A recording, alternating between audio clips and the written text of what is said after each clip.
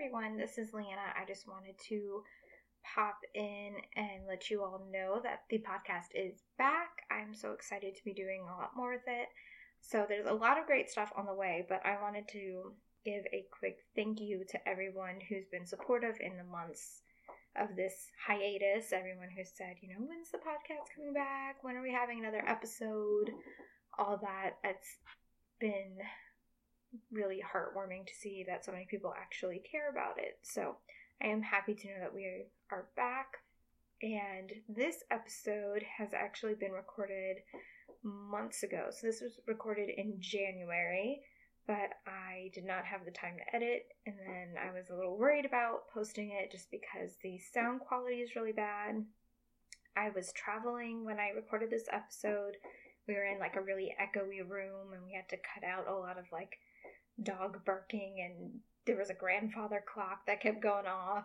It was kind of a mess, but at the same time it was really wonderful. And so ultimately I decided I did really want to share this episode with you guys because I got to record it with one of my best friends, Dafnis, and she has always been just the biggest supporter of anything I've ever done. So recording with her was a dream come true because I got to hang out with a friend of mine and we got to just reconnect over literature. And really, that's what this podcast is all about.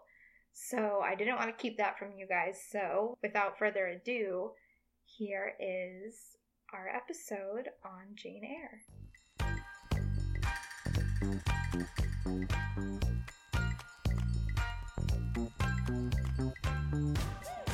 Hi everyone, and welcome back to Top Shelf Lit. I'm your host Leanna Spear, and this is the podcast where I talk about books with my friends.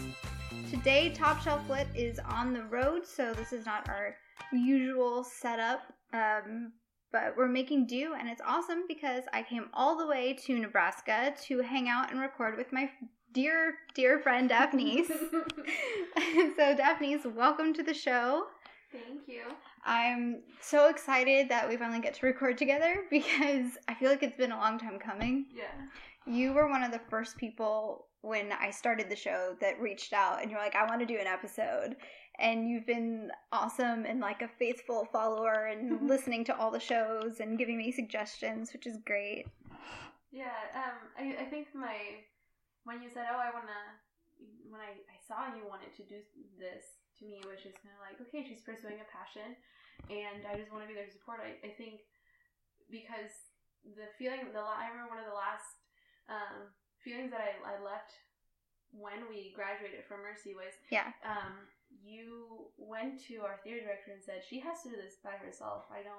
She has to do this solo at a theater conference that we were doing in Lincoln. So I remember just like, okay, she supported me when I wanted to do it. So here I am to support Leanna and everything. So. That's right. Oh my gosh. I completely forgot about that.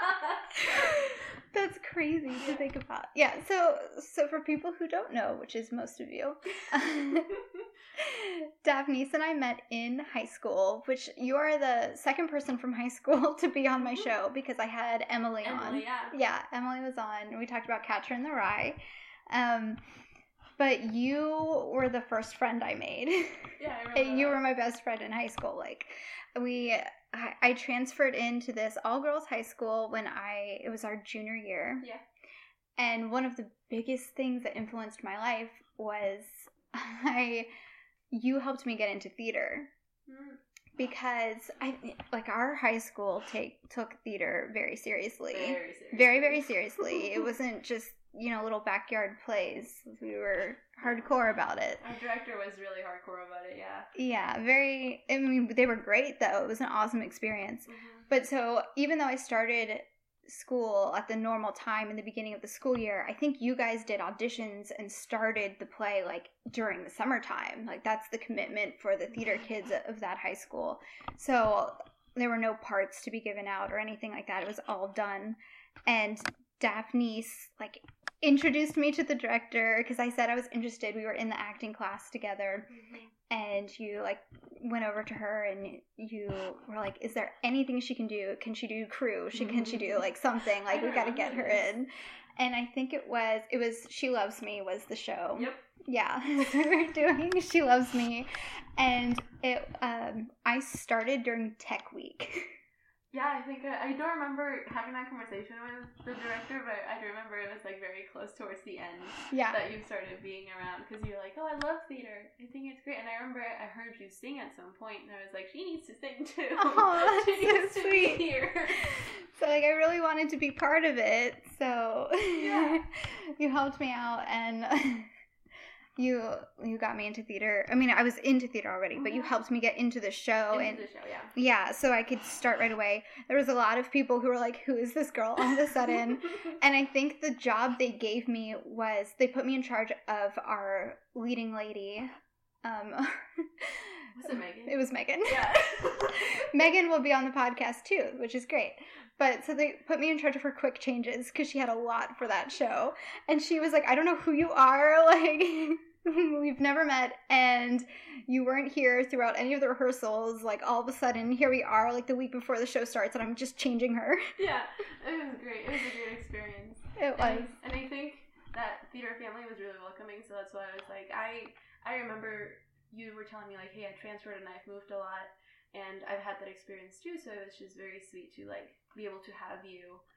And I was like, I know how moving around in the middle of the school year feels. Like, let's make her feel part of the school. This is a great idea. Yeah. I don't know what I would have done if I hadn't joined theater. And I would have eventually, but you helped me get, like, right away. Move out. This is Leanna. She's coming in. You're like, this is where she belongs. And I definitely did. Oh, that's so good. So this is all very topical, actually, because you decided that you wanted to talk about Jane Eyre on the podcast. I had put a post out very early on, and I was like, hey, if anyone wants to do an episode or wants to suggest books, and you commented, you were like, I want to do, what did you say? Something... Jane Eyre, 1984. Or Fahrenheit 451. Yes, and two of my brothers had already claimed... my brother Dan claimed 1984. It's one of his favorite books, and my brother Joe claimed Fahrenheit 451. It's one of his favorite books. But of course, they're also teenage boys, so like it's been really hard to actually get them to do anything. Yeah. Because to them, it kind of sounds like homework. Yeah. So that's why I was like, okay, those two are claimed, but let's do Jane Eyre for sure. And all of that was perfect because we read them in high school. Were we in the same section? No, I think you were in advanced English. Yeah. I did honors junior year and AP senior year. I don't know what I was trying to say. And when I arrived to Mercy, I arrived from Mexico, so I was not able to move up to honors or anything because they wanted to keep me at a level that makes sense. I could understand at that point when I had just moved in. Right. So I read this in regular lit class. When Emily was on the show and we talked about Catcher in the Rye, we weren't in the same section either. Well, it would have been helpful to be with someone in the class. I think you guys just went a little bit faster with the books. I think you guys had more books to read than we did. I think we just read more than you guys did because we just had to go faster. So the reason why I love Jane Eyre is because I could identify with her to a certain extent. Overall, she doesn't fit in. That's one of the biggest themes. You know, she doesn't fit in, and she's always constantly looking for that approval without compromising her integrity, essentially. Right. Which is why it's so great for young women to read in high school. And I wonder, like my listeners, you guys will have to tell me if you read this in high school or if it's something that we read because it was an all-girls school. I think so, because I had talked with someone that went to an all-boys school and they said, I didn't read that. You know. Yeah, typical. That makes sense. But I talked with someone that went into a co-ed school and they didn't talk about it. They knew about the play, but they never read it. Yeah. So I wonder if it is because we're all girls. Probably, but I enjoyed it. It's so good. So, before I was just gonna say that before we get into it. Okay, so our theme drink for the night. I went through so many different options when I was researching and trying to get ready for the show, and there was one cocktail called a gin Eyre. And so I thought about doing that one. But everything got so crazy and I forgot to like bring any of that stuff with me and it was complicated. But there was also another one I wanted to try and it was like pomegranate juice, lemon juice, like bitters, simple syrup, but it was also like an egg white and like you need a cocktail shaker and like it was a full cocktail thing. But it was inspired by the Red Room from the book. And that was one of the things from the story, like the metaphor from the story that stuck out most to me, and what I always associate with Jane Eyre is the imagery of the Red Room, which I'm sure we'll talk about. So when 5 minutes ago I was like, I need to get a drink, I had that recipe in mind, but I was like, what is in the area? There's a Walgreens like right by here. I went to that Walgreens because I know Walgreens has alcohol, but like they don't have, it's not a liquor store. No. They don't have a big selection. But the original recipe I was looking at, it was like pomegranate juice, sparkling wine, lemon juice, bitters, and simple syrup, I think. And so I happened to find these like spritzers, which are pomegranate sparkling wine. So I was like, that's half of it already, which is perfect. And they didn't have any like lemon juice or like any of that other stuff. So I got some cranberry juice to go with it to give it a little bit more of to make it more bitter and also to water it down a little bit so I can drive home later. Yeah, and it's also red. No, so it works out. It's pretty good. And it is really red, which is what I wanted. I just wanted it to look really red so that we can feel like Jane Eyre in the Red Room and channel that. Yes. So it's good. I like it. This is a little bit more enjoyable than the actual Red Room, for sure. I'd hope so. Anyway, that's what we were drinking. It is a Red Room inspired pomegranate cranberry spritzer for Jane Eyre. Yeah. So, like we said, we read this in high school, and then what other experiences do you have with the book? Have you read it since then? Have you watched any of the film adaptations? I read it once after, and then I kind of skipped through it when I was trying to remember a lot of the plot for this. But I also watched the 2 movie adaptations. Both of them were on Netflix at some point. Yes. The one that we happened to watch at school, which is from like 2000 early. Yeah. That one's my favorite. I think Jane Eyre in that movie is so beautifully put together. Whereas in the one that came out like 2013 actually is when it actually came out. That's when we graduated high school. Yeah, because I think it was, or it came out like 2012, something, you know, around that time. That one I did not enjoy as much. I think it missed a lot of the plot. I think they were trying to do it very quickly. And it's one of those movies that when people say, oh, I love watching Pride and Prejudice every once in a while, I'm like, let's watch Jane Eyre instead. Like, that's my movie. I love watching Jane Eyre. I've seen the movie, the one you're talking about, like the earlier 2000s one. I've seen that one probably 4 times at least. Yes. I really, really like it. Yeah. What do you think are some of the big differences between the movies, between those 2 movies, and then also between the movies and the book?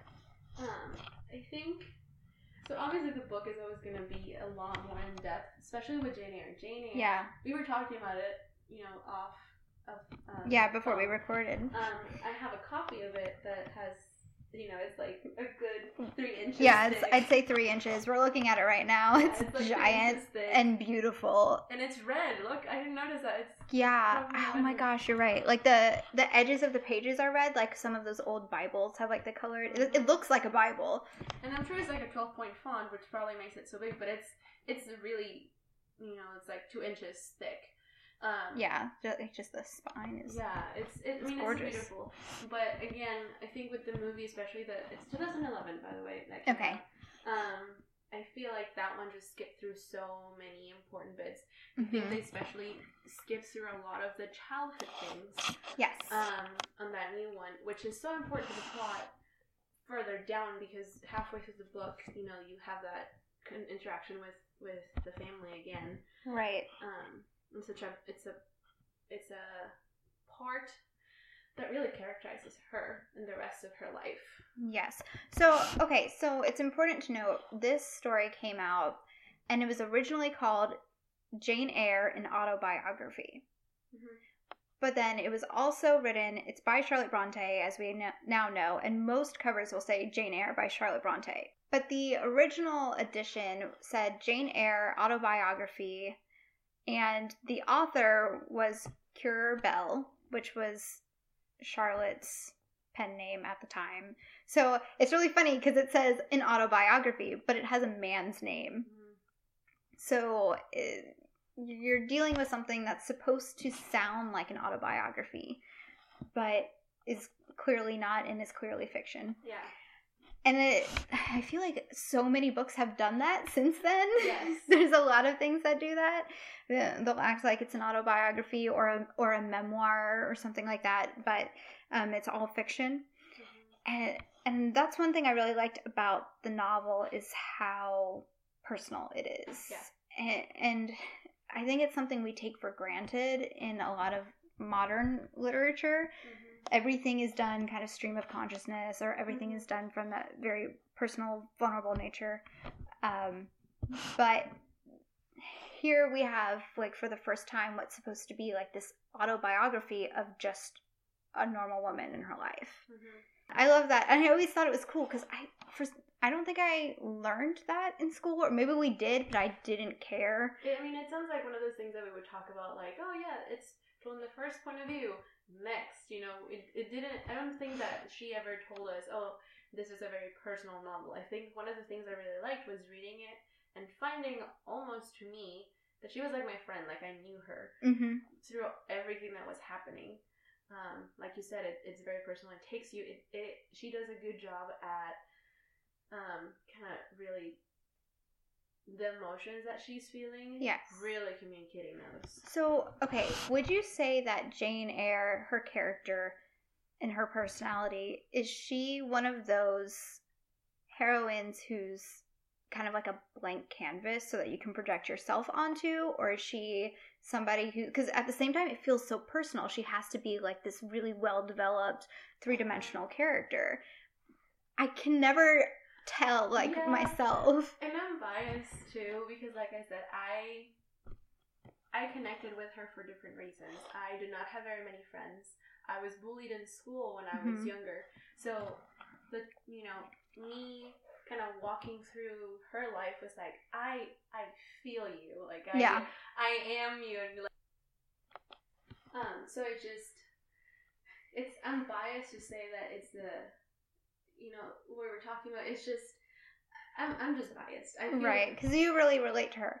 But it feels like every woman does. Yes. And yet when you're reading it, you feel like you are the only one who relates to her. Yes, which is why I really want to talk about this book with you, because we read it in a high school setting, and obviously our perspective is a little bit different from what everyone else listening might have read it in a different setting. Or may have not read it at all. Right. I feel like Jane Eyre is one of those books that everyone knows about, like it's a classic. Mm-hmm. And I think a lot of people don't know what it is. Mm-hmm. For example, like I asked my husband, I was like, do you even know what Jane Eyre is? And he's like, it's not one of those Jane Austen books. And I was like, no. But there's a lot of people who kind of lump all of those like old classic female novels kind of all together. They're all always put under this like Victorian umbrella, which most of them aren't even written in Victorian times, and most people don't even take the time to actually read them. And it's really funny to me because to me it's like Charlotte Bronte and what she's doing here is so completely different than the worlds that Jane Austen concerns herself with. So I think it's really funny that people like to mix them all up and they don't understand like the Bronte sisters and how great they all were. Well, tell me how you feel, because part of me feels like it's a well-known, I don't know what other word to use, but like indie classic. Yeah. Like it's not, like it's a classic, but not very many people know about it, so it's gonna, That's how I felt about Emma, which we talked about on this podcast. Like everyone talks about Pride and Prejudice and Sense and Sensibility, and I had a lot of friends who loved Emma, but it was kind of like an indie classic that only like true fans know about, and they think like it's really cool. The cool people read Emma. But it hadn't really occurred to me until right now, because for me it was part of my education. So I was like, yeah, doesn't everybody know Jane Eyre? When I realized, when I was walking around the library at my college, and I walked by and there were like 5 Pride and Prejudice. Yeah. And there were like 2. There's always like a billion copies of Pride and Prejudice, which it's great, to be fair. Yes. I do like Pride and Prejudice, as I've said. We're not bashing on it. I love Pride and Prejudice, but there's more. It does seem, I think a lot of homeschooled people that I know, people who homeschooled, read it. A lot of girls read it, well, if they were homeschooled. But it doesn't seem to be something that's in the mainstream curriculum. Mm-hmm.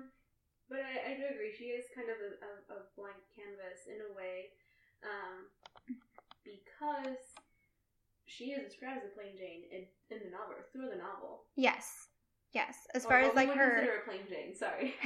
Her like outward appearance is definitely very blank in that way. She's a plain Jane. She's not anything special. But it's also kind of part of what's forced upon her as far as like she's supposed to be that way.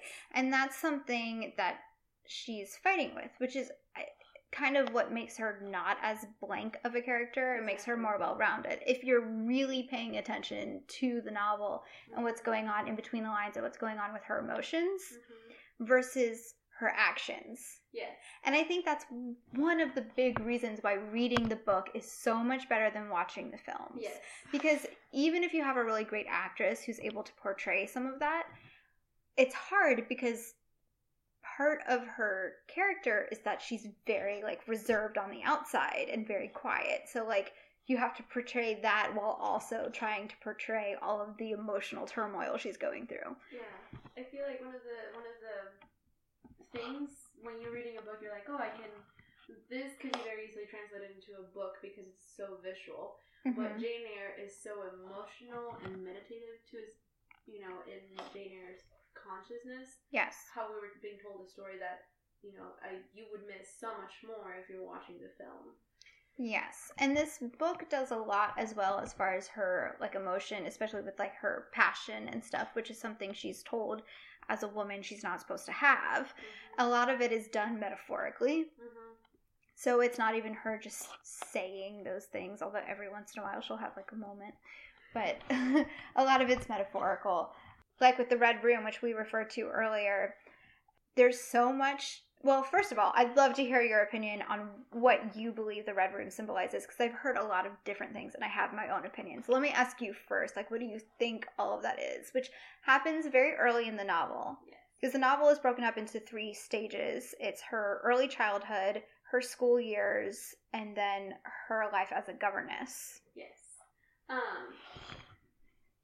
So I think to talk about that, we're going to talk about a little bit, she does not have parents. Yes. She is living with her aunt and her 3 cousins. Her aunt is very rich. That's why she has this, like, beautiful... It's beautifully described. When I read it a couple of weeks ago, it's such a beautiful description of the Red Room. The colors, the depth of what that room colored. Yes. And I think that's why it sticks with me so much. It's so descriptive. And I don't think any film has captured it, ever. I don't think so either. But with that, is she a blank canvas? She has a temper. You can kind of see it. Not temper. She has it's not an attitude. Like a fire in her, though. Fire, yeah.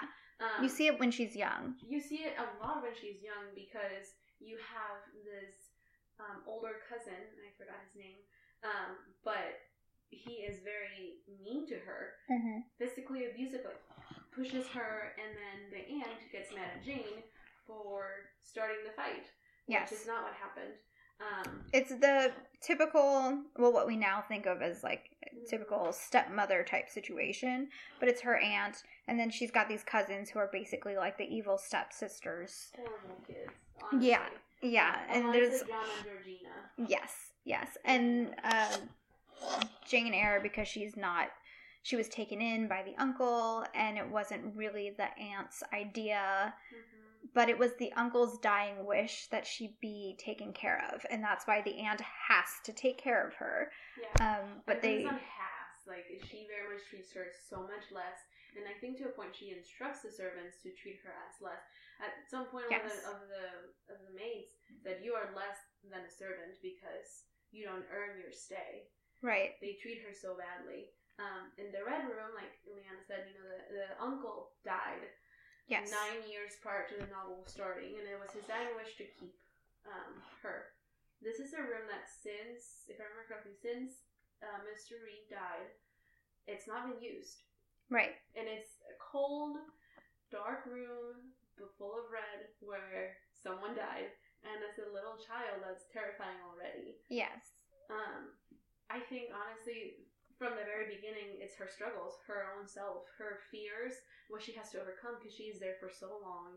She is so afraid that I honestly think the second time I read it, it sounds like a panic attack. She had a shock and a panic attack. Right.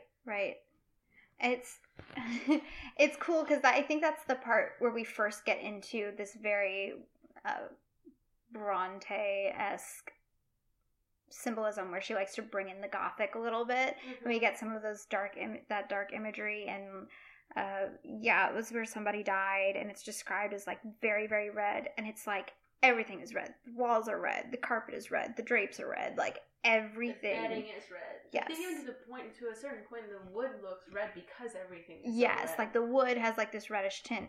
I think one of the movies, like the more recent one that came out, it's like she gets locked in this room that has like some red curtains, and I was like, that is not gonna cut it. Like, it's not even close. Yeah.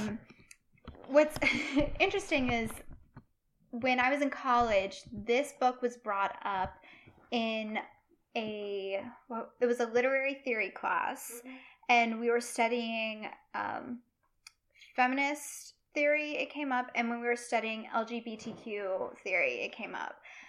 There's a lot of really cool lesbian interpretations and like lesbian readings of this book that are really interesting, but I don't know well enough to fully talk about, but it's something you can look into and research. It's so cool. But one of the things we talked about in the feminist reading of Jane Eyre is the symbolism of the Red Room and how this is like one of those like really crazy ones, but it's fun to think about. So it can symbolize literally like womanhood. So it's almost like kind of graphic, but it's like she was being locked within her own womanhood, being locked within like a uterus essentially, or like a womb, like the womb room, and that's where she's put away when she's being too passionate and she's being like too emotional. And then she gets locked in like this red room that symbolizes like that rage or that fire, that passion, the emotion. And that's like what kind of changes her into that more subdued Jane that we see for the rest of the book. I like that interpretation. Isn't that kind of cool? That is really cool because if you think about it, the first thing you see from her is a very passionate, joyful, honestly, child. She's a little bit after that day. She goes in shock for, I think, a full day. And when she wakes up, she kind of just goes up to her end and says, I have no love for you. I will never have any love for you. Like, she is very cold after that. Yeah. It's like a little birthing experience. I can see what you're talking about. Yeah, it's like a rebirth of no emotion. For a child to have that young. It is. It's very traumatic. And it's another thing where, like, you can try and explain it. Like, yeah, she had to grow up with her aunt and her cousins, and they weren't very nice to her. And there's so many people who go through that, and you wouldn't necessarily understand that being a traumatic experience. Like, yeah, life is hard. Some people don't have, like, that perfect nuclear family setting. But then when you're reading it and you're going through it as she is, and you see the kind of emotional abuse and physical abuse that's really happening and the psychological trauma that's taking place, that's when it really hits you how much that's going to affect a person. Yeah.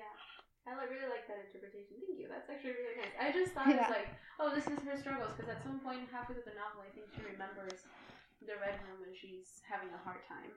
Yeah. And in my head, it was just like, oh, it's her struggles, it's her insecurities, her, not necessarily shame, but the feeling of that first, like, oh, shoot, I'm getting chastised for something I didn't do. It'd be interesting to go back to, because I don't know what part you're talking about, where she remembers the Red Room, and see if the interpretation can still fit that part of the novel where she's rethinking about it, and if it can still have all those implications of womanhood and kind of the repression of womanhood. Especially that repression bit, because you were... From my understanding, I haven't taken many history courses, but from my understanding, you are supposed to be in the setting kind of calm. Yes. Not very passionate. You kind of have to be, like you said, a blank canvas. You're a refined woman. Right. Very, like, reserved, I guess. There you go. So, and that is a lesson that she continues to learn when we go into the next part of the novel, through her schooling years. So she's sent away to this boarding school. It's all girls, isn't it? Yeah, it's all girls. Yeah, so it's a boarding school, and there she's also treated terribly. She's mocked by students and professors alike. Yeah. Public humiliation. Yeah. I'm trying to remember the line where she says, "What would you like to go to heaven or earth?" The child is like, I would like to go to hell or something. I don't remember. Yeah. But she's a firecracker. She meets her best friend Helen there. Helen's a redhead, isn't she? Yeah, she's a redhead with curly, like very nice curly hair. Oh, it's like what everybody always wanted when they were a kid. Like I always wanted red curly hair. And she's a firecracker, like you said. And again, you see that use of red being that like passionate, fiery kind of motif continuing forward. And Helen really influences Jane. It's interesting because it's like Jane had all of that to begin with, but it was kind of taken out of her by her upbringing with her aunt. And then you have Helen, who's somebody who kind of refuses to be subdued. Yes. However, I mean, no person was going to subdue her, but Helen does die. Which that whole scene is the thing that I saw a lot in the lesbian interpretations of Jane Eyre. Because you have this very beautiful scene with her and Helen in the bed together when Helen dies. And I think to clarify, she's still very much a child. I think that she cannot be older than 10. Yes, they're very young. They're very young. It's a beautiful scene. It's very heartbreaking. It is. I mean, I can't imagine being young and having my best friend die, let alone die in my arms. Essentially, yeah. You know, it's crazy. And there's a lot, the way it's written is so beautiful, and there's a lot of like caressing of her red hair and like. Well, her red hair was gone. That's right, her hair disappeared. Yeah, so they, like you said, Helen was a firecracker, and Jane Eyre got punished for something. Oh, she didn't wash her hands or something because the water was frozen over. Mm-hmm. And the awful lady that was taking care of them said, "Oh, why don't you wash your hair?" He's like, "Oh, it's too cold." And that guy, Mr. Blockhurst, that sounds familiar. Brockhurst or something. He says, "Okay, well, your hair is pride. It's so I'm gonna cut it." And then Helen stands next to her, and both of them get their hair cut, like very shaved. You can see it in the 2005 movie. Mm-hmm. You can see how short it gets. Like they really go at it with the scissors. Yeah. So she dies without her hair, and I think her hair was supposed to represent that fire in her soul, which very accurate. So, what do you think the purpose of introducing in a character like Helen, who you think she's a very important character, but she's really not around very long during the novel.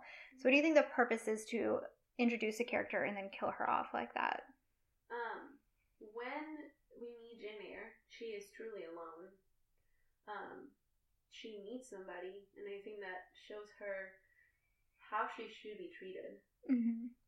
Because she finally has someone that cares about her and is willing to sacrifice, her hair to stand in solidarity with her. So I think she's a character that shows her, from that moment forward, I will not be treated any less than how this person showed me how to be loved.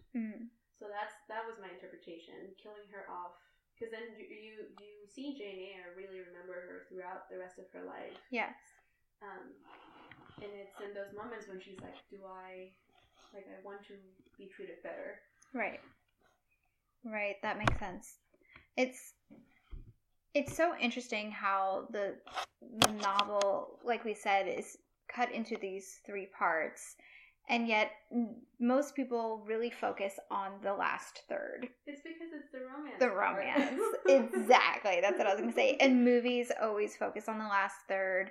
They drag that whole thing out and don't focus at all on her early childhood or her schooling years. Like you had said earlier, like that's one of the big problems with the movie, with all of the adaptions, really, which is understandable because you have a time constraint. Mm-hmm. But it's... I don't know. I guess that happens when you see a movie of anyone's life. Yeah. They tend to focus on, like, whatever you achieved in your adulthood and less on what brought you there. But what made you, you know, the circumstances that happen in your childhood that make you who you are so impactful. Like, there would be no context to the rest of the story without it. And this book would not be complete without those first two parts, especially with it being called an autobiography in that way, of it showing somebody's like full life. And a lot of times this is called a bildungsroman, like it's one of those coming of age stories, but it spans like her. It doesn't span her entire lifetime. Actually, it actually just goes up until I think she's 25, so like our age. Yeah, kind of. Getting Oh. Okay, I'm not now. That's it. That's the end of our lives. Like, nothing important happens after this. Well, yeah, I think it must be like mid-20s, because once we get to the next bit, you know, you have Mr. Rochester, who is in his 40s, and they mention a lot the age difference between them. There's a big age difference. A 10-15 age difference. So she must be either in her late 20s or very early 30s. Yes. And so I know she goes through that school, and then when she's old enough to graduate, she becomes a teacher there. Yep. And she just teaches there for a few years, and then she gets kind of fed up with it and just decides to leave because she wants some new experiences. I think the next time we see her, and when we see her the first time as an adult, I think one of her students died, or she's looking at someone's grave at that point. It was... Maybe she was just sitting. Was it the other teacher who was nice to her? What was her name? There was one teacher who was nice to her. Like, she's like the Mrs. Honey character in Matilda. Sort of like the one nice teacher who shows some compassion. And I can't imagine being sent off to a boarding school that you hate, but hating and knowing you're not welcome at your own family's house so much that you choose to be employed at this place that you hate. And I think she says that at some point. It's like, everyone else went back for holidays, and I stayed here the whole time. That's why this teacher became my friend. Right. So she had this one teacher who showed her compassion, and I think that's the teacher who dies. And then that's when Jane decides she needs to leave the school and she can't handle being there anymore. So she becomes a governess, which is interesting because it's like kind of her going off to do her own thing finally, like becoming an adult in that way, like embarking on something new, starting a new career. And it's the kind of thing that all of us are going through right now in our lives. And yet at that time, it's something as simple as like being a governess, which, I mean, I worked as a nanny for like 2 years off and on. So that's an experience that I understand as well, where you're taking care of a child, someone else's child, and educating them at the same time. Because I have a background in education as well, so I was able to bring it all together and be a governess, which I almost said I hadn't thought about in high school because obviously I hadn't done it yet. But, you know, it's something else that brings me closer to that character. But it's something that I think modern readers would not expect to be like a big career move. And, I mean, when you think about it, women didn't really work at that time. Being a governess was, correct me if I'm wrong, one of the very, very few, maybe like 2 or 3 things that would allow you to be quote-unquote independent. Right. Because you are living at someone else's home, teaching your kids, and kind of doing your own thing on your free time. Right. Otherwise, you would be a housewife doing housework. Yeah. And, right, so it was kind of her one chance. But it's kind of funny because it's like, as far as our modern goals of like, you need to go out and start a career and like meet people and all of that, like she's literally going to be in this one house with these few people. Yeah. for the foreseeable future. And hopefully, meeting someone along the way. Meeting someone along the way. Like, I don't know if... The thing with Jane is that wasn't necessarily her intention. No. Which I think gets glossed over, but for someone in her position during her time, you'd think she would want to get married as soon as possible because she needs some sort of stability. She needs some sort of family life. She needs somebody, and even just like emotionally, it would be nice for her to have somebody who loves her. So you'd think she'd be like this desperate boy crazy girl. Yeah, like me when I was in high school. You were really boy crazy in high school.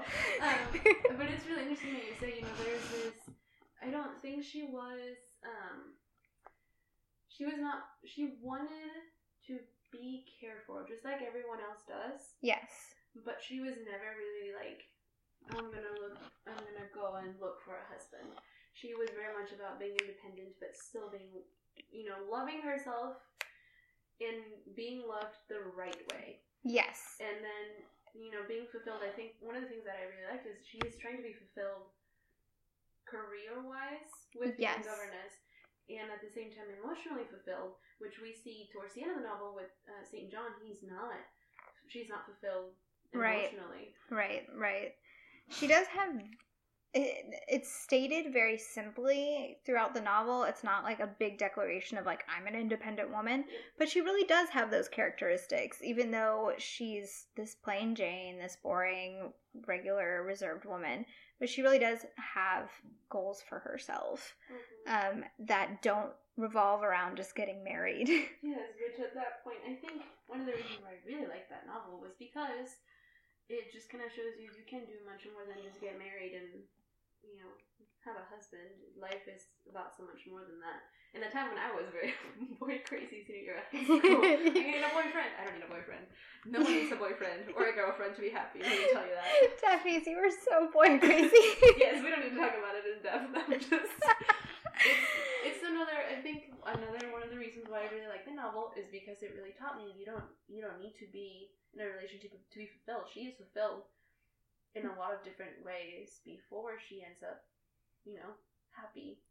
Yes, and she has a lot of self-respect. Yes. Especially towards the end of the novel, and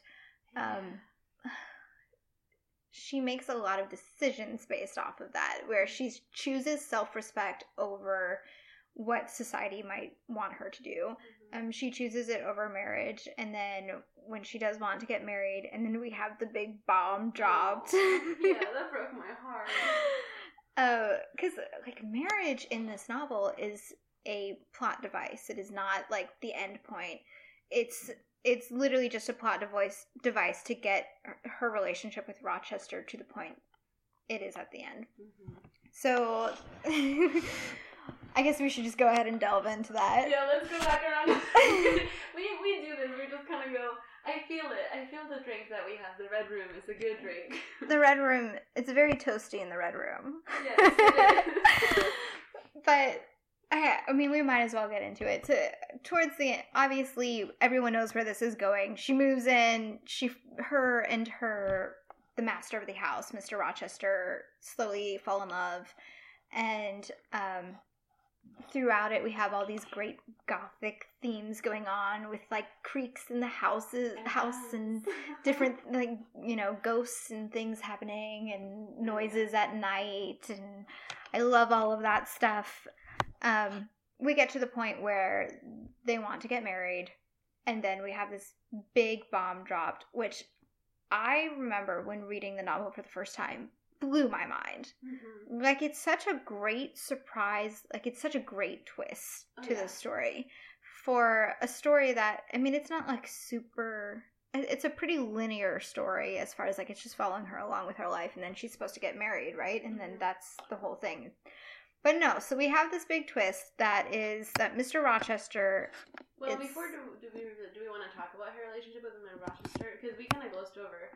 It's very interesting because, to me, when they first meet, very cold. He's a very cold person. Yes, that's a good point. Very, very cold. And he is very protective. He has this little niece, is it? No, it's his daughter. He's the guardian of her. I don't think it's his daughter. I think it's his niece or something. I don't know. I think, you know what? I remember. So he is taking care of this child. He fell in love with a French woman, and they were together for a while, and then at some point, this child was kind of dropped on him and said, "This is your daughter." Oh, right. But he doesn't believe it's his daughter because he is described as having black hair, and the little girl has blonde curls. Yes. So she doesn't believe it's his. But he's taking care of her, and that's why Jane Eyre moves into the house. And throughout, there's this lady that is trying to, like, court him, but he doesn't really let her come really close, and instead he kind of chooses to bring Jane Eyre into parties, which is not, they treat it like, it's unheard of, why would we bring in the governess to a fancy party where everyone is super dressed up. And the hands thing, our teacher used to be like, the hands, you girls. Yes, the hands. There's a lot of, like, that they're very careful. He's very careful on how he approaches Jane. I think one of the ways that he does it is by, like, grazing her hand or, like, her back or her arm very smoothly.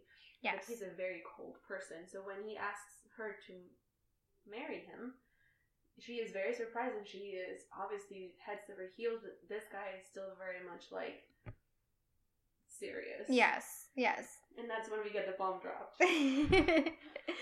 Yes, well, and to go back to what we were saying earlier, it's crazy because you've got the woman who's, like, chasing after Rochester, and like we said, Jane is not looking for that, and she's just being herself, going about her business, being a governess, and I think that's part of what's so appealing about her to Mr. Rochester. It's that, like, I will pay attention to whoever doesn't pay attention to me kind of thing. Yeah, it definitely works for her. Definitely works for Jane, that she's just minding her own business, just happened to be in the right place at the right time. And meanwhile, he's got, like, these gold-digging ladies after him. Yeah, and I think one of the things is, Jane Eyre, we've said, she's kind of taught to not have a personality or not be reactive to a lot of the things. And this other girl that's kind of fluttering around Mr. Rochester doesn't have a personality, really. She is very one-dimensional, as we see her in the novel. Right. But Mr. Rochester does get to engage with Jane Eyre in her fiery side, or, like, she tries to repress it a little bit. But... Right. She has, like, a deeper, real personality, even though she appears very reserved, and then you have that other character who, as a foil to her, is extremely vibrant on the outside, even, like, her clothing, and, like, her appearance and her personality, very bubbly. Yeah, she's kind of described as what I would consider an airhead. Yeah, almost. She's, like, one of those airhead, ditzy... gold digging types. Yeah. You know, they've always existed. Yeah, I think she's described as a blonde, so I remember, the first time we read it, someone made the comments like, she's kind of a dumb blonde, and I'm like, that's a horrible stereotype, don't say that. Not in school.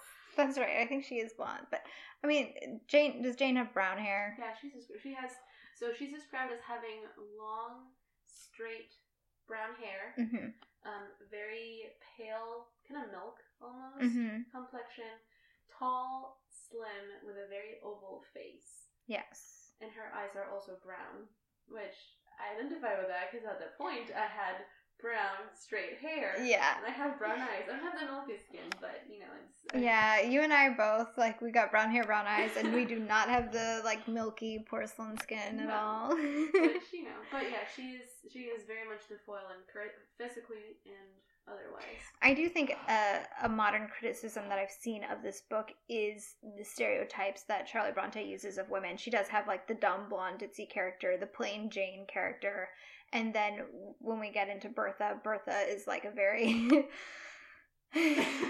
Mama bear kind of thing. Yes, and it's... Bertha is crazy, but she's also exotic. Oh, Bertha. I'm thinking of someone else. Who are you thinking of? I'm thinking of when she goes over to St. John's house. Oh. And there's it's also a character that starts with a B, I think, and she's very motherly to Jane. Yes. The one who, like, it turns out they're all related and they're her cousins or whatever. Yeah. Bertha... No, so, yeah, we'll talk about Bertha. But where were we? So I think we were around Bertha, actually. So that brings us to the marriage and the Bertha bomb, as we will now call it. So I'll let you take this one. No, I was just gonna say, why don't you? Because I went over Rochester. This one's your turn. You're right. Okay, you're right. Unintentional. So, in a great dramatic scene, they do finally agree to get married, and we have the wedding. And right as they're going on with the wedding, someone, I can't remember who it is, stands up and does the whole I object thing. And he says, Mr. Rochester cannot be married, for he is already married. And did they bring Bertha for evidence? Or was Bertha escaped, didn't she? So, I think, in the house, you have Mr. Rochester, like the main maid yes. of the house, and then the little girl. And it's the main maid that says he cannot be married. And yes. he says, continue the ceremony. And it's like, no, I need to see what she's talking about. Yes, and Jane yes, you're correct. Okay. So, what I was thinking of is the night before the wedding, Jane is, a bride about to be wed, and she's trying to sleep, which is hard before you get married. And then she has this crazy dream that there is, like, a woman in her room, and the woman is wearing the veil, Jane's veil, which was like hanging in her room, which we then later find out it was not a dream at all. Bertha had escaped during the night, snuck into Jane's room, and had her wedding veil on, and was creeping her out because it's kind of dark in this room. Yeah, I'm worried something's gonna come through those doors you have over there. But so it's like this really creepy, foreshadowing. And then the next day, which I wonder how much of Jane being like, hold on, before we go through this, let's investigate. I wonder how much of that has to do with the weird dream, quote unquote dream she had the night before. That's a good point. Yeah, because I think it was a priest that said, hold on, I need to see what she's talking about. Like, if this is true, I cannot really wed you. So she kind of looks at him like, what is going on? And it's really interesting because I don't think she has any lines on her wedding day. Like, she's getting ready and she's excited. Yeah. But after, like, he cannot be married, I think she was in shock. I don't remember correctly. Right. But then they take everyone up to this room in the attic. Yeah, that's right. They all go marching up there. Everyone is like... They're like, hold on, we want to see how this one ends. Yeah, so I think that's when they didn't bring her for evidence. They walked up to her room as evidence, and that's how we all. Because for some reason I was thinking of like Bertha barging in, but that was the night before. Mm-hmm. So the story with Bertha is you're so much clearer on the details than I am. And remembering much more than I thought I would. Me too. For having heard it so long ago. Right. So Mr. Rochester and Bertha had been married. Bertha, I believe, is from Barbados. Yes. And so she's like this exotic woman. She's olive tone. She's got a darker complexion, dark hair. But she had gone, as they would say back then, mad. So she had some sort of like mental breakdown. And as Mr. Rochester puts it, she's no longer who she used to be. She's the shell of a woman. She's not the person he fell in love with or the person that he had married, and he takes care of her, but I guess she's not like fit to be seen by other people. He's like ashamed of her, and he literally keeps her chained in the attic. Yeah, I think he keeps her chained because she does run away from that room quite a bit. When she escapes, she keeps locked in the room, and then she escapes all the time, especially when the housekeeper is drunk. She like escapes. I think it was the wedding night. The housekeeper was like a little tipsy, and that's how Bertha gets out. Well, and I think so I think when he made the arrangement, the family of Bertha was wealthy. Yes. And with the marriage came the money, which I don't think... Was it this one or was it another? I can't remember. But he wasn't very wealthy because someone else spent most of his fortune. So he married Bertha, and that is a convenience, but also because he was shown how beautiful she was. Yes. When the wedding day came on, I think she already was insane. I can't remember. or she very quickly after that went insane. That's right. It was an arranged marriage, though. Yeah. Because I remember she said, like, I think at some point he said he was tricked into this marriage. Like, his father had tricked him into getting this marriage to get them right, that's right. Or something like that. That's right. Because he wasn't ever in love with her to begin with. It was something out of convenience for the money. And he still... because the reason why I said that is I don't think it was public knowledge. Because otherwise no one would have let him court Jane Eyre to begin with. Right, or even the other ladies that he had been entertaining in the meantime. But it sheds a weird light on Rochester, and I remember in high school people were very polarized about it. Like, when this came up and our teacher was like, so how do you, like, what does this do to your opinion of him as a person? Yeah. And I remember there were girls who were like, he's terrible. Like, he's got a wife. He's using all her money. And he's just, like, probably sleeping around with all of, like, the ditzy women. And now he just wants to marry Jane because she's, like, the marriageable type. Like, I remember so many girls feeling that way. Which is sad. I never thought about that. She's a marriageable one. That makes me sad. Right? But she kind of is. But that's why I think the way the end comes about is so important. Yes. Because he doesn't get away with it as far as, like, trying to cover up his past and keep Bertha a secret, which, how the heck was he going to keep her a secret forever with Jane being, like, the mistress of the house? I think at some point he said she had been declining. Oh, was he just, like, waiting for her to die? I'm pretty sure that's what it was. There's no way he, like, because she was around his age, which would have been 40. Yeah. So she was, like, sick. And she was insane.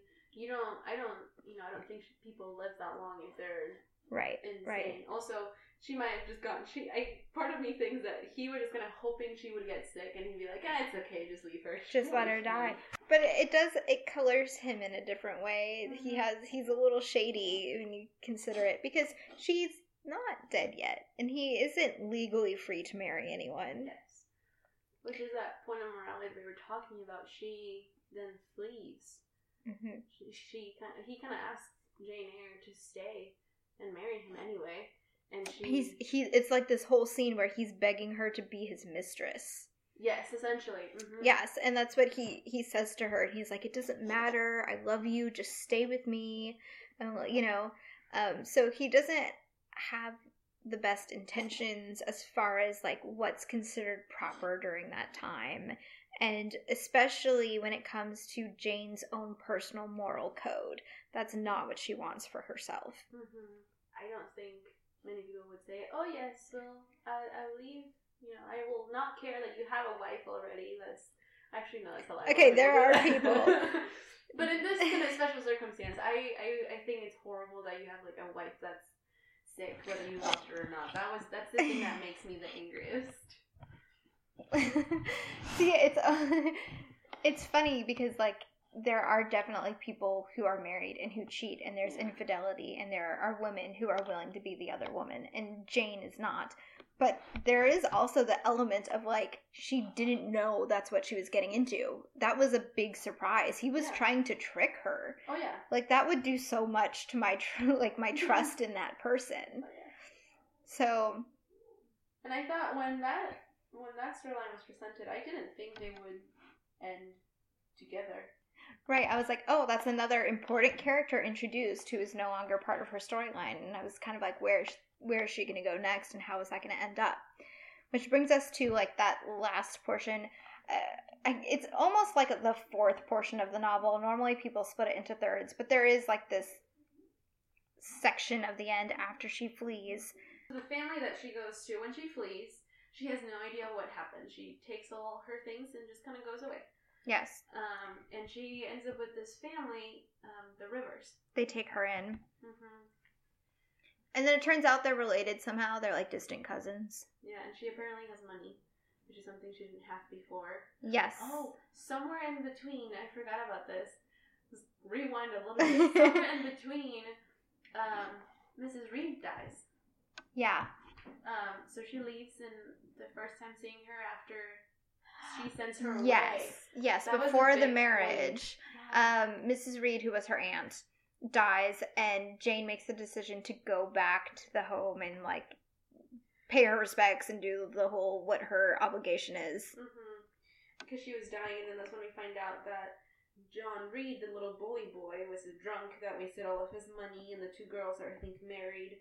But she feels so glad that John, or whatever his name is in this position where he is not, like, he abandoned his family, he cares not about his mom and stuff. But it's really interesting because I think that is when we see her really poised to say, I forgive you for what you did.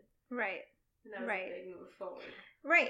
In the end, Jane is the only one who came back for her and who showed any compassion for her when Mrs. Reed was dying. And then she went that extra step of forgiveness, which is always more for the person forgiving than the person who's being forgiven. So it's a big step for Jane. But you see, it's an important point for her because it's part of her growth, and it's more of that strengthening of that moral character that she has. Which I think plays a big role towards the end. That is the whole reason why the end is the end. After she leaves in this with St. John, we were talking about it a little bit earlier, she has that fulfillment in her career. But you have this family that loves her, she's fulfilled in her career, but she's not fulfilled by St. John. Yes, okay, because she goes and she lives with them, and the sisters are very kind. She finds friendship and family. And then St. John, or St. John as they always pronounce it, he kind of tries to, like, court her and stuff. But she doesn't have that emotional fulfillment, which is important because she's been growing as this moral character, and she's doing everything that she's supposed to be doing as a woman during this time. So you would think that the obvious next step would be for her to marry this boy, when, like, especially, like, his whole family has become her family. Like, it makes sense. It would be a happy ending. Yeah, marrying your cousin wasn't frowned upon. Yeah, it wasn't frowned upon. They were distant. She gets this inheritance from it. It's great.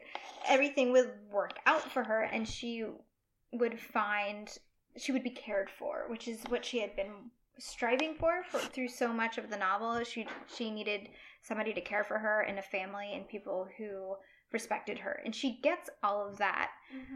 But then it goes back to the beginning, and she has to find the passion and the fire, which is so core to her personality. And that's why she, like you said, she doesn't find fulfillment with him, and it wouldn't have made her completely happy. So then we have the end of the novel, which I will let you talk about, especially since you think it's a good ending, because I have mixed feelings about it. So you go first. So she goes back to the place where Mr. Rochester lived, and she finds that it's burned down. Someone tells her that the night... Which, by the way, is because she says she hears Rochester calling to her. Just, like, randomly. That's right. It sounds really dumb. It doesn't make any sense. It's important because throughout the novel, supernatural stuff happens, and she doesn't pay attention to it. Yes. Because, you know, like, all these warnings about Bertha being in the attic, all these ghost sightings, and she just doesn't pay attention. She doesn't want to think about it. She doesn't pay any mind to the supernatural. And then here she is, just randomly one day, she says she hears Rochester calling out to her through the distance, and she just immediately has to follow it, get up and go to him. Yeah, it's part of that growth, you know. She, like you were saying, we see her at this point, she's advanced in everything, morally, work-wise, and everything else, and she finally learns, okay, I have to pay attention to what my gut is telling me. Yes. Because she learned her lesson. But yeah, you're right. I forgot about that. Very cheesy, but really useful. Yeah, it's really cheesy, especially, like, out of context. But then when you think of, like, the context of all the supernatural things and how it's important for her to learn to listen to what her intuition is telling her. Yeah. So she goes back. She finds out that the place where she used to live has burned down, and that it actually burned down the day of her wedding, or when she was supposed to be married. Right, when she left. Yeah, Bertha. The movie is very dramatic. I would recommend watching movies just for that. Just that scene. Bertha gets in a rage because she sees Jane in her white dress. Yes. And figures, oh, she's getting married to my husband. Right. And just kind of goes into a rage after Jane leaves, burns down the place, and then, in very dramatic action, she throws herself off the building. Yeah. And into the flames of the castle. Yes. And then Mr. Rochester, we find Mr. Rochester somewhere in, kind of an empty part of... He's just, wandering around. Yeah, I think he's in, the mist. I think he's wandering around, part of the burned down... Yeah, it was, in the ruins and the mist of England, and it's very dramatic. Very dramatic. Yes, I think it was around the ruins. Yeah. Which, has he been there for months? Or was he just going back one day to be dramatic? And my theory is that he was there, that he had been visiting there, every day at least. Mm. Or, he was in the hospital for a while, and then he goes back for the first time or something. But it's not... We're making up context for it, because we don't really know why he's there. No, we don't know. We're just imagining. Well, we come back and we see Mr. Rochester, and in another dramatic reveal, we find out he's blind. Yes. He is blind because he tried to... And he's missing a hand. Oh, I forgot about that. Oh, look about the hands. The hands. The hands. He's missing a hand and he's blind. He's blind. And we learn it's because he tried to go back into the fire building trying to save some other people, some of his friends that were there for the wedding. And I think at some point he also tried to save Bertha, which is how he ends up being blind. Yes, he does try and save her. He does try and do right by her and not let her die, which was probably his wish all along, but he tried, I guess. Yeah, so we have this very dramatic, Jane finds him and tries to comfort him, and essentially, I don't think she verbally says it, but again, that forgiving, okay, I forgive you, which I have a little bit mixed in. I like the ending because it's, the ending that we wanted to have, the two of them together, but it's conflicting because she's kind of like, oh, your wife is not here anymore. I don't care that you lied to me with such a big thing. Let's get together now. I'll take care of you. Yes, so there are a lot of things that are very convenient in the end. But what's important about them is that they all are in Jane's favor. So he has no home, and he has no wife, so that's very convenient because that's what they needed in order for them to be together. And Jane all of a sudden has this inheritance. Yep. So all of a sudden she is the one with the power. So now all of a sudden Jane has all the power, and his eyesight being gone, he has to completely rely on her. She has just learned how to finally see all of the things that she was unable to see before. She finally sees him as he really is. I wish I knew more about the hand metaphors. The whole, sense of touch is very important to him, and then he loses half of it. So all of a sudden, all the odds are in her favor, and it gets to be fully her decision whether she wants to forgive him and take him back. Like you said, it's convenient, and it's happy because that's how we wanted it to end, but it's like she's trying to learn to take care of herself without putting herself in an amoral situation. Yes. And then she kind of goes back to it. Yeah, sort of. It's kind of annoying because she takes him back. But we kind of want him to. We kind of want her to take him back. It's a problem. Well, I think for her it's important because, again, she needed the fulfillment that only he was going to give her because of their love, and she really does have a passion for him. So she has that balance, and each moment is a journey for her, and it's a lesson for her. Like we've been talking about, she has to learn different things, and she has the moral code, and at least there's nothing legally in the way of that moral code anymore. So she's not compromising when it comes to that, and she's already learned forgiveness, and she can forgive him. But it's also he at least physically, is doing penance for what he tried to do. Do you know what I mean? Yeah. So like he has to lose things in order for them to be on the same playing field again. Yeah. And when you said, you kept thinking about the hand motif. I mean, I don't know if you've heard of love languages before. Yes. Love I know languages... all of mine. What? I know mine. Oh yeah, I know mine too. For anyone who doesn't know, I would encourage you to go look. Love languages is a beautiful way to kind of identify how you communicate your love to your friends and sometimes your significant other, which is what it's used most for. But I think that's part of the reason why I think that's part of the hand metaphor. Right, like he's got that physical touch. Yeah, way of showing love.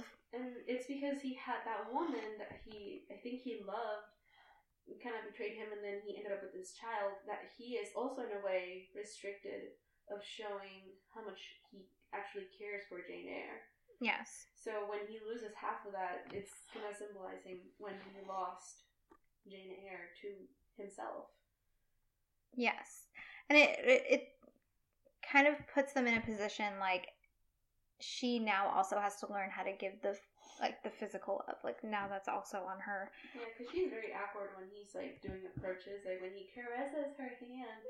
Hands. Like, weird. She's very awkward when it comes. Yes. So I think it kind of completes him by yes. giving more of her, which she finally, I think towards the end, she kind of finds a balance between what's too much and what is just the right amount to give. Right. So she has to be his eyes and hands. Except my biggest pet peeve is then at the very, very end, he magically gets his sight back. Yeah, what was that about? I don't know. I don't understand why she why Charlotte Bronte does that. It's like, why is she undoing what she just set up? My theory, do you have a theory about that? No, go ahead. My theory is that he just had like severe retinal damage from like how hot it was. Yeah. With some time, it might not be severe enough that he might have gotten his eyesight back. But I mean, penance thing, you're just gonna you can do penance for a little bit and then you're fine. Right, like I care less about like how he gets his sight back and more of like why did Charlotte Bronte decide to do that, other than maybe just like giving you that perfect happy ending. I mean, you could at least argue that way Jane is not like a servant to him, so she's not she doesn't end up with a life of like having to care for this like disabled man. He still doesn't have a hand, but he's fine. Independence that we were talking about earlier, she can still keep her independence. Right. And she can be fulfilled, emotionally with him, without having to be a servant, like you said. Yeah, so maybe that's why. But it feels like it happens so fast, because at that point, you're only within, like, the very last few pages of the novel when they meet up together again. She finds out that he's blind, and the next thing you know, they're getting married and he has his sight back. Yeah. Well, do we see it? Isn't it a flash forward? Like, don't they have kids? I don't think we see the marriage. I think we see... Well, like, they're already married. I don't know. Yeah, like, you get a little... I don't know. What's the end of the book? Who knows? Something. No one really remembers, because at that point, it's almost like an epilogue. And because the real ending is when they meet up again in the ruins, and she forgives him and takes him back. I completely forgot he got his eye back. Because I in my head, it ended with they meet and they embrace, and she kind of forgives him, and that's the end. That's when it stops. Right. And that's how my head works. What do most of the film adaptations do? Do you remember? Like, I think how that's they when it end? ends. Yeah, because that's the big ending point. Or if they do something, they're like sitting together and there's children running around. I don't remember. Yeah, like they're just happy in the end. Yeah. But he does get his sight back, which is just random and frustrating. Like, yeah. Why? But at least he's not completely dependent on her, because in a way that would make her a prisoner again. Mm-hmm. It's interesting because I think at the end I think a lot of the times when I've read the coming of age stories, yes, there is a very clear, I don't know how to put it, but there's still a very clear part of the main character that is missing, that's not fully yet developed. Mm-hmm. But I get the feeling with Jane Eyre that she is fully well developed at 25, 30 years old. Yeah, I'm jealous. It doesn't feel like she has much more to grow after that. Right. You know what I mean? Right. Because, she still has so much life ahead of her. I can only imagine that she just has children and is happy, and she's going to be, like, the perfect mom because she was a governess and whatever. But it does feel like her journey is very complete. But it like, you don't hate her for that because her journey up until that point had been so riddled with trauma and, like, just depressing tales and drama, and, like, she went through so much by the time she was 25 that, like, it's cool if she just has a normal life after that, because she never did, not even as a child. And I mean, you know how in school they always drew you that, like, you have the rise in act, like the what's it called? The, like, rising action and the climax of the... Yeah. And you have that, like, very beginning. It's a very flat line, and then it starts, like, going up. Yeah, you have, like, the expose. And that then, one, yeah, thank you. So you have the expose, and then kind of climbs up. I feel almost that we have 3 climax. We start with one. Yes. With her being a child, kind of goes down, and then we have that expose all throughout the novel. And then towards the very end, we have another one. And then when she leaves, we have another one when they meet up again. You almost have one, because you could argue that the death of Helen was also a big climax. So you have one for, like, each part of the book. I wonder if that was sold in 3 different books. Or I don't think just so. One? I don't think so. I think it was just one because it was supposed to be, like, a full life. But I love that structure because you're right. It's almost like it happens in intervals, like ups and downs. But that's life. Yeah. You know, most people's lives don't follow one story arc. We have story arcs over the years, and we're constantly going through things and learning new things. So, I mean, for all we know, there was something else that Jane had to learn. Like, maybe her as a mother is really difficult for her because she didn't have that kind of role model. Oh, yeah. You know, there's probably something. Who knows? Yeah, but it's just, to me, it always felt like a very nice bow wrap ending. In a good way or a bad way? In the way that I was happy she was done suffering. Okay. So, what do you think of Jane Eyre, like, the story, as a fairy tale? Like, would you say it fits in with that? Because of how many supernatural themes we have, I would consider that much more of a fairy tale. Because I've always felt that way about Jane Eyre. Especially if you think about, like, original fairy tales, where it's like you've got the Grimm's brother version, where there's, like, some weird stuff going on, but then in the end you get that perfect happy ending. Yeah, and then you have that. I mean, yeah, I never thought about it until you said it, but I can see how that can be a fairy tale. Like, they lived happily ever after, and it's good because we want her to be, just like you said, there's been so much trauma in all of her life that we really do want her to just be happy. Yeah, like, for once, just be happy. You've earned it. You've earned it, yeah. Yeah, I mean, I liked it. When I first read it. I was a lot more critical the second time around. And with the movies, I just did enjoy it. It's such a good... I think I might have to read it maybe when I'm 25, when I'm closer to the age when she's, like, getting married and all that stuff. Yeah. Because we're the same age. You got married a year ago. Yes. You were fairly young. I'm not engaged at this point in time. So like, the perspective, we're looking at it from the marriage point and the single point. I wonder what my opinion will be when I'm 25 and hopefully married. Or if not, getting there. Getting there, maybe. Hopefully, because she does feel like she has her whole life figured out.